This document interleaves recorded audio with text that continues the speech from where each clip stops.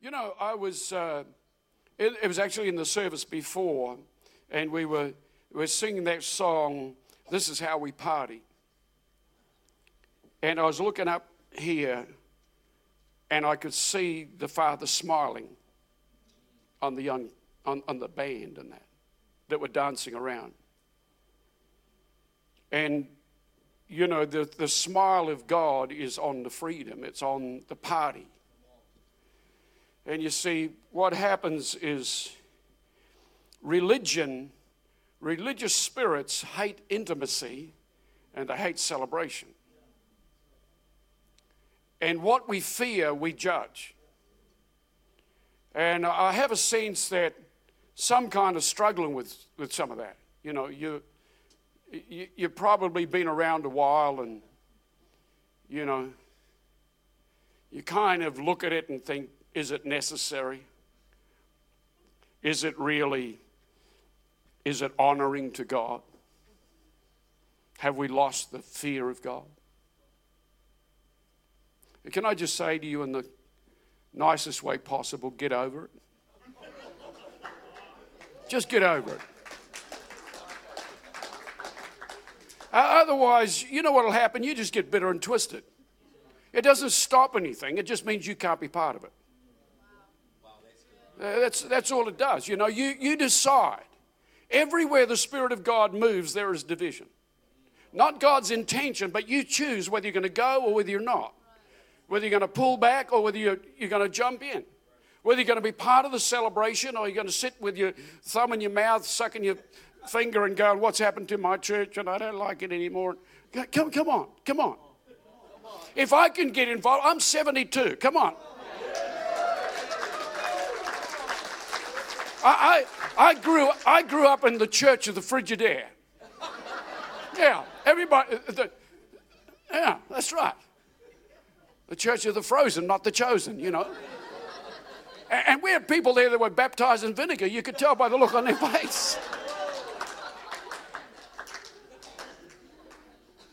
I mean, there's nobody in this church like that. I know, but some places you go, you know. Anyway, how many know God's a God of seasons? And we pass through seasons in our personal life. We go through seasons in our church life. And some of the seasons are good and some of them not so good. In wintertime, nothing much grows. So you go through times where you have like a desert experience and nothing's really growing. But then you come into times it's like the first 3 verses of Psalm 23. You know, green pastures, still waters, everything's wonderful. And so there's all these kind of things. And there are reasons for the seasons. And there are reasons for the process. Ecclesiastes 3:1 tells us that there's a season for everything and a time for every purpose. So within the passing of the seasons, in the flow of chronological time, there are specific appointed times where God does certain things. And you'll find that in your life. You know, there are breakthrough moments. There are moments of God encounter. There are moments when things around your life shift. Circumstances change. And God's at work in that, and we're on this journey. You know, when you get saved, you start a journey with God and with the people of God. And what I've noticed, and you know, I've pastored for a while. I've been around church life all my life. I gave my life to Jesus when I was 5, and that's more than 20 years ago now. And you know, and what you find is people commit their life to Jesus, and they understand they're doing a journey, but because they never commit to do the journey, they never become all they meant to become, and so they can never do all they meant to do. And you know, it says in Daniel 2:21 that God changes the times and seasons. And sometimes in church life, you know, the pastors start saying, oh, it's a new season, and we think, oh, he's made a decision.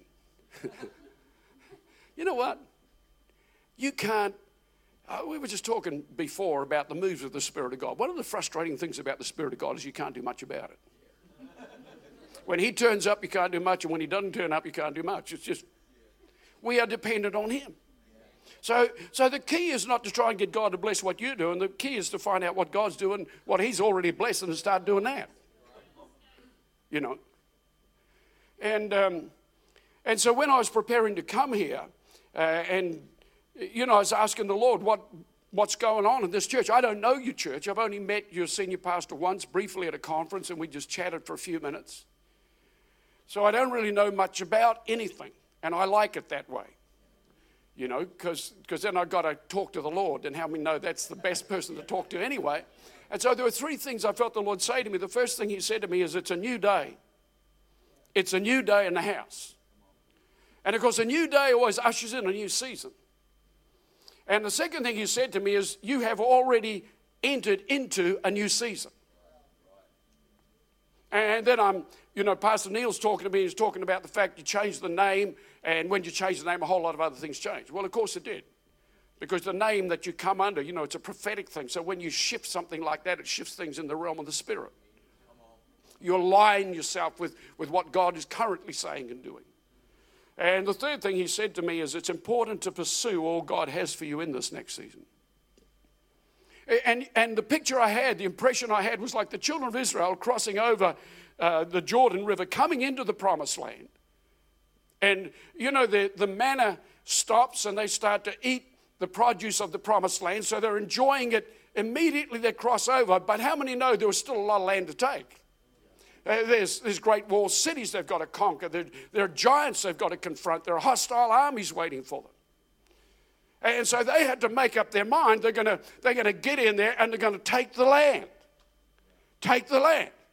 And God said, every place you put the sole of your foot, I'll give it to you, but you got to put the sole of your foot on it.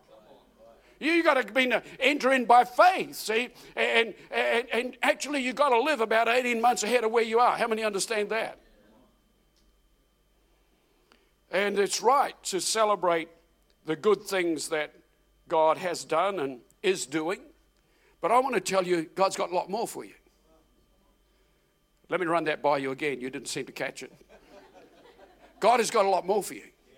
I mean, as an individual, he's got a lot more for you. As a church, he's got a lot more for you. That's not a cliche, that's a reality. The rest of your life is the best of your life. Amen. Come on, you can get happy. One of the things that I just feel so critical for you right now is, as a congregation, is to embrace and invest in the enlarged responsibility that your senior pastors carry as leaders of the New Life movement in this nation. And I felt the Lord say there's a nation-shaking anointing being released in the house. And we're talking about the youth a moment ago. I think that's just a sign of that, You just catch something in the Spirit. How many know that often the things in the Spirit are an impression? It's like Elijah, on the mountain. It's a clear day, blue skies, and he's going, it's about to rain. Everybody's going, I can't see any clouds. He says, hang around,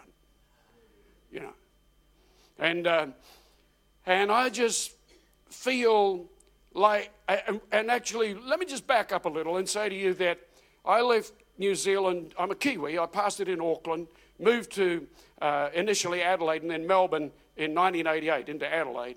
And our whole focus had been on, the church we were leading at that time and in Southeast Asia. We'd done a lot up in Southeast Asia, and that was where we'd planned and felt we'd probably work out the rest of our life in ministry. And New Zealand wasn't on my radar, not for any reason, but it just wasn't there. Until the Lord spoke to me very clearly about pulling back on Southeast Asia, and then I was kind of wondering what I'm going to do, and suddenly I get 4 invitations to come back to New Zealand. Haven't been back here for 15 years on ministry. And so came back in, and on the way in, God began to speak to me about the nation, because I began to talk to him and say, well, God, you got to tell me what's going on here, and what season is the nation in, and what are you doing, and what are you saying to the nation? And the Lord began to really convince me that he is pouring out a fresh wave of his Spirit over the nation. And I don't know whether you're aware of it or not, but there's been a significant shift in the spiritual atmosphere over New Zealand. There really has. And I go into churches up and down the nation, have been for the last 10 years, and have spent quite a bit of time in the nation. And you can go into churches where they're singing the same songs they were, a year or two back, and they're doing the same stuff, but you can sense the Holy Ghost just stirring underneath it. And some of those songs have now got some life on them when before they didn't. It's like God's beginning to breathe. And when it says, arise, shine, for the glory of the Lord has risen on you, if you look at the word risen, it's the same thought as an incoming tide. It's like there's the tide of God's presence and power is rising in the nation. And here's the thing, as a church, you have the potential to grab a hold of that, and with what your senior pastors are carrying, and to get underneath them with your faith and your prayer, your expectation, and begin to speak and prophesy and pray over other places and other cities and other churches and other pastors, and release them to that and bless them in that. Come on, be big-hearted and open-handed, and let's see something great begin to be birthed in and through the movement up and down the nation. And you have the privilege of carrying that and being part of that and resourcing that. And I'm just so excited for you. If I lived in New Zealand, I'm coming to this church. Actually, I feel at home here. I just was there in the atmosphere, and, I'm part of Planet Shakers. That's my home church. And it's just like being home. I like, anyway. It's a new day. You're in a new season. And the most important thing in apprehending the future is always our ability to deal with the past. And when you go into a new season, you have three things that happen. And let me look at Joshua chapter 1, verse 1 through 3. With you for a moment. It says, after the death of Moses, the servant of the Lord, it came to pass that the Lord spoke to Joshua, the son of Nun, Moses' assistant, saying, Moses, my servant, is dead. Now therefore rise, go over this Jordan, you and all the people, to the land which I'm giving to them, the children of Israel.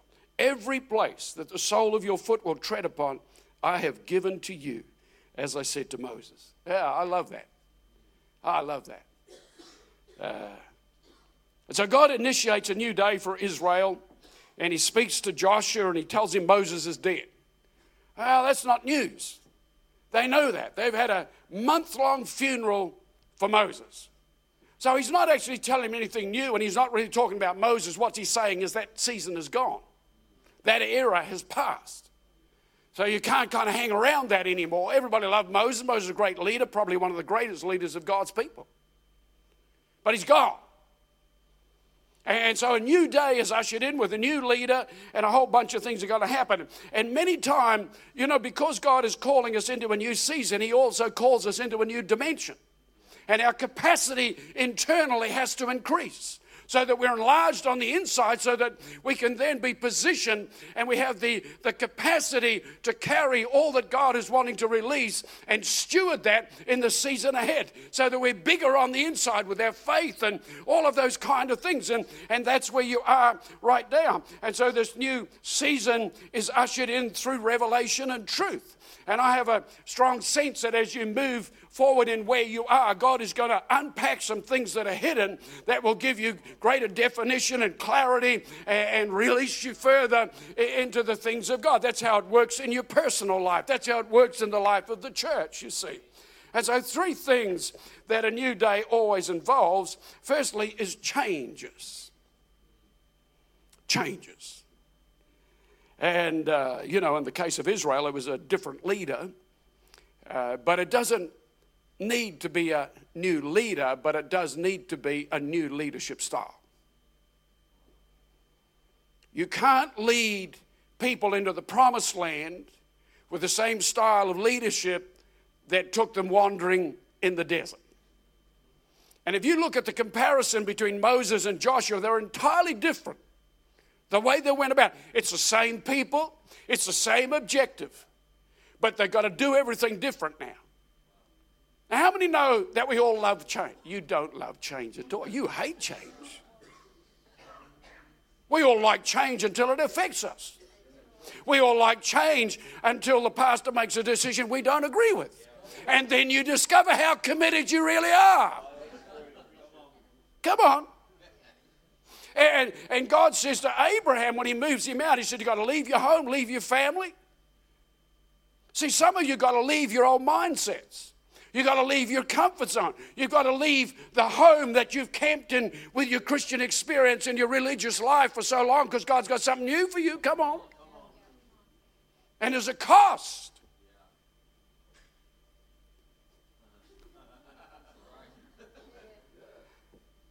You know, I was saying earlier about a bit over 150 years ago, the plagues and sickness and disease were sweeping through Europe.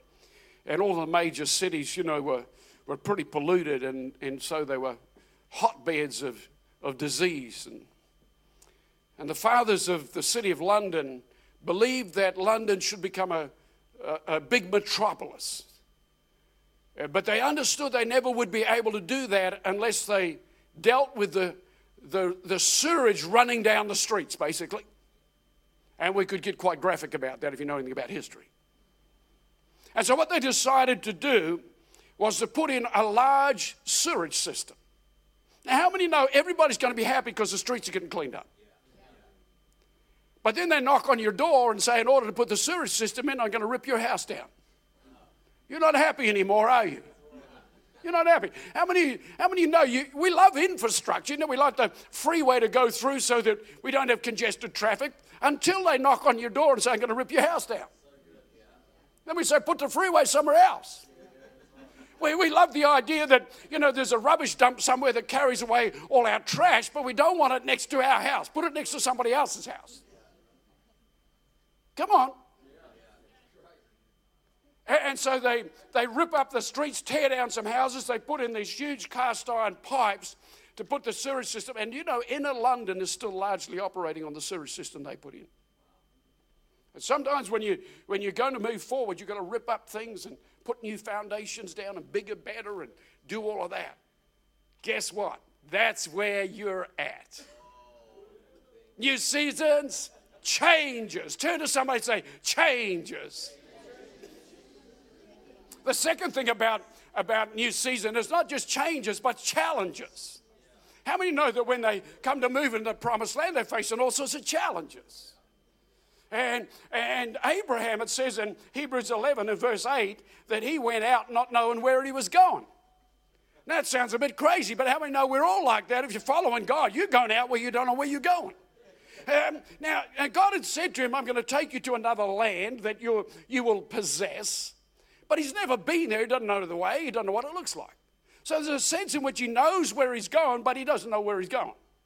But what's happened is the vision in his heart is pulling him into his destiny. It's the same for you. The vision in the house, the potential, the possibilities of really changing our world, bringing transformation to our region and impacting our nation. There's a vision, and the vision is pulling us into our destiny, saying, come on, leave home. Come on, walk it out. Face the challenges. And, it's a question of faith and trust. Trust actually is the highest expression of faith. Will you trust him when the wheels are falling off? You still trust him? And we do face opposition. There's all sorts of things that go on. People let us down. Sometimes the authorities oppose the ongoing development of your property or whatever. Sometimes the finances dry up. Sometimes you lose your way. Sometimes people make bad decisions. I say to pastors all the time, don't worry about making a bad decision, just make another decision. It's not that big. Come on. God's bigger than all of that. How many know he's gone ahead of you? It's not, he doesn't get up and go, oh, they made a bad decision. What the heck am I going to do with that? You just get over it. Let's go somewhere. Let's face the challenges and the giants and, let's just take some land. Let's do something great. I had a revelation a few years ago when I was wrestling with some things the Lord wanted me. I felt the Lord was directing me into, and I was kind of struggling with it. And you realize that preachers preach themselves most of the time, don't you? So I'm kind of wrestling with this. And the Lord said to me, Kevin, I'm not standing beside you or behind you saying, go do that. He said, actually, I'm standing at the end of your life. And I'm saying, come on, son, walk towards me. This is what you're created for. This is your moment. This is what you're born for. Come on now. And that's what he's doing in your life. How many know he's not behind you? He's in front of you. The works of your life, the works of this church are already completed in the economy of God. He already has ordained all of those things. And he's there and he said, come on, church, come on. This is your moment. This is what you're born for. So there's changes and there's challenges and then there's choices. Choices. Change doesn't come by chance, it comes by choice. If you're here this morning and you need some changes in your life, you have to make some choices. And some people live their life like it's a lottery, hoping it'll work out, hoping something will change, hoping, a rabbit's going to pop out of the hat. You live your life like you're buying a lottery ticket. Well, I hope this one wins. Somebody else got blessed. Well, I hope it happens to me. No, make some changes. Start talking to the Lord about it. Start pushing in. Start growing up. Taking a responsibility for your life and the decisions you make and all the rest of it. Don't sit in the corner sucking your thumb feeling sorry for yourself. Don't come to God on the basis of your need, because you'll just access pity and mercy. If you want to take promised land, you've got to come on the basis of faith. You've got to believe him, believe his word, and kind of stand up. Anyway, so in Joshua chapter 3, we read the account of the children of Israel coming down and camping beside the Jordan River for 3 days. The Jordan floods at that season, the scripture tells us, and archaeologists tell us, that at that stage, the Jordan River would flood up to 1 kilometer wide. So I think God had a strategy, So he gets them to move, camp beside the river. So here they are with their kids, their livestock, all their belongings, all the trappings of the tabernacle, and they camp beside this great swirling mass of floodwater, knowing they're going to go across. I can imagine some of the comment in the camp, can you? Praise God, we're going to rip into this river. And there'll be a few others going, Joshua's nuts. This is crazy. What about the kids? What about the goats? What about the camels? And in the midst of all of that, after the third day, in Joshua chapter 3 and verse 5, Joshua said to the people, consecrate yourselves, for tomorrow God will do wonders among you. So what he's actually saying is you need to make a decision. You need to make a choice. You need to dedicate yourself and commit yourself to go across, even though you don't know how you're going to go across. You need to make a commitment to trust God and believe that God's in this thing and make up your mind to be part of it, and let's go together and do something great with God. I love what it says in Psalm 84, verse 5 through 7. It says, blessed is the man whose strength or whose trust is in you, whose heart is set on pilgrimage.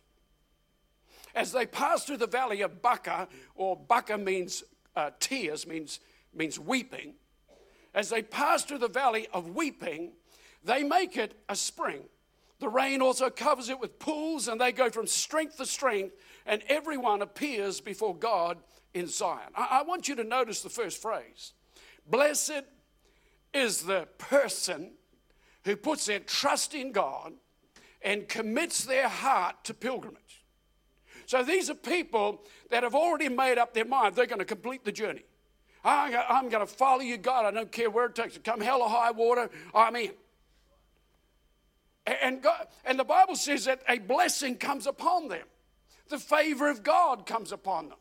in such a way that when they go through the tough times, when they find themselves in a valley of weeping, that they turn it around and make it a place of blessing. I want you to notice it doesn't say God does it or the pastor does it or somebody else. There's something about these people because they've committed themselves to do the journey and God has graced their life and blessed their life. They have a capacity to rise up in the middle of weeping and call in the favor of God and call in the blessing of God. Man, I love that. And it says they go from strength to strength. I don't know about you. I don't want to fade off the scene.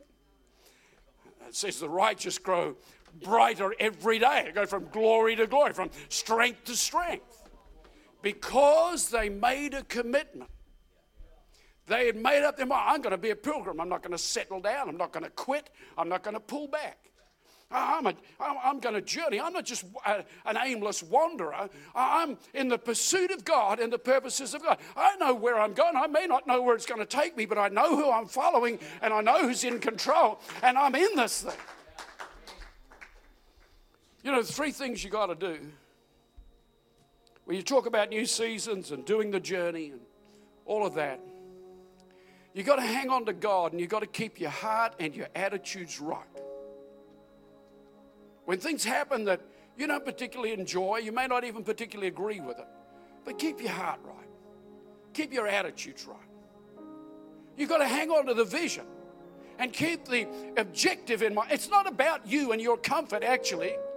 Excuse me, it's about a nation. It's about emerging generation. We're not building something for ourselves. We're building something for our grandchildren's grandchildren. We're building something that's going to shake a nation. So hang on to the vision. And then you've got to hang on to your leadership. Keep in step with them. Don't lag behind and don't run in front. And don't keep analyzing them to work out what they're doing right or wrong or whether you like it or you don't. Just get over that, will you? Let's leave that at the door. Let's put it in the trash. And let's stand together shoulder to shoulder and say, come on, devil, do your best. We're coming through. Make up your mind. Come on, Jericho, your walls are coming down. You don't know it yet, but we're going to shout and it's coming down. Come on, Goliath, we're running at you. We're taking your head off. You don't know that yet, but we are. Come on, stand with me this morning.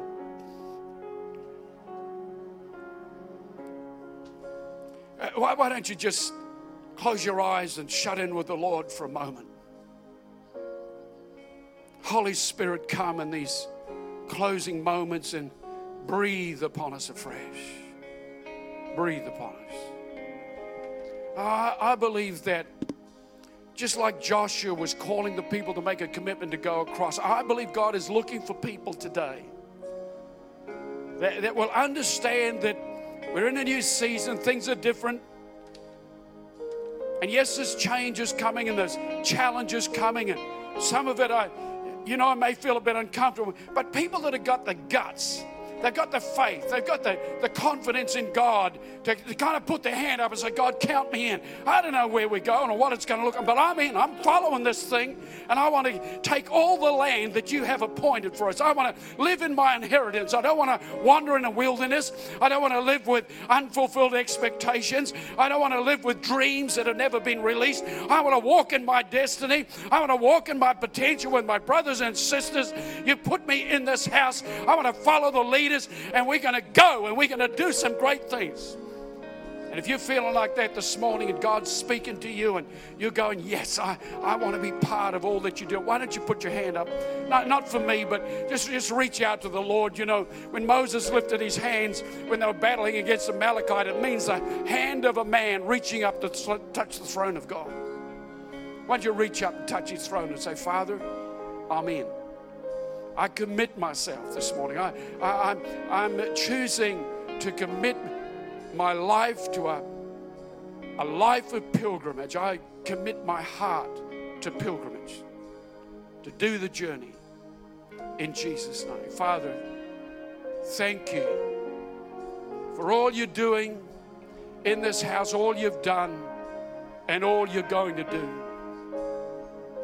Lord, you see the hands, the response of individuals right across this auditorium, and I pray your blessing upon them, your favor, your grace. I pray, Father, that you would give us as a congregation grace to pursue you and pursue all that you have for us in the months and the years ahead. That, Father, you would somehow enable us to embrace the change and rejoice in change. That somehow, Father, you would strengthen us and enable us to take hold of the challenges in front and break through in the name of Jesus and see the future unfold. Father, I pray that you would give us grace to make this decision every day of our life. We would get out of bed every day and say, Father, I choose to do the journey. I got a heart of pilgrimage. I'm not looking for the easy way out. I'm not looking for a rocking chair. I'm not going to stop halfway. I'm not going to quit when it gets a bit tough. I'm in for the journey. Father, bless your people. Thank you for them. We pray for Pastor Adam and Anita. We pray, Father, not that you would just refresh them, but that you would take them to a whole new level.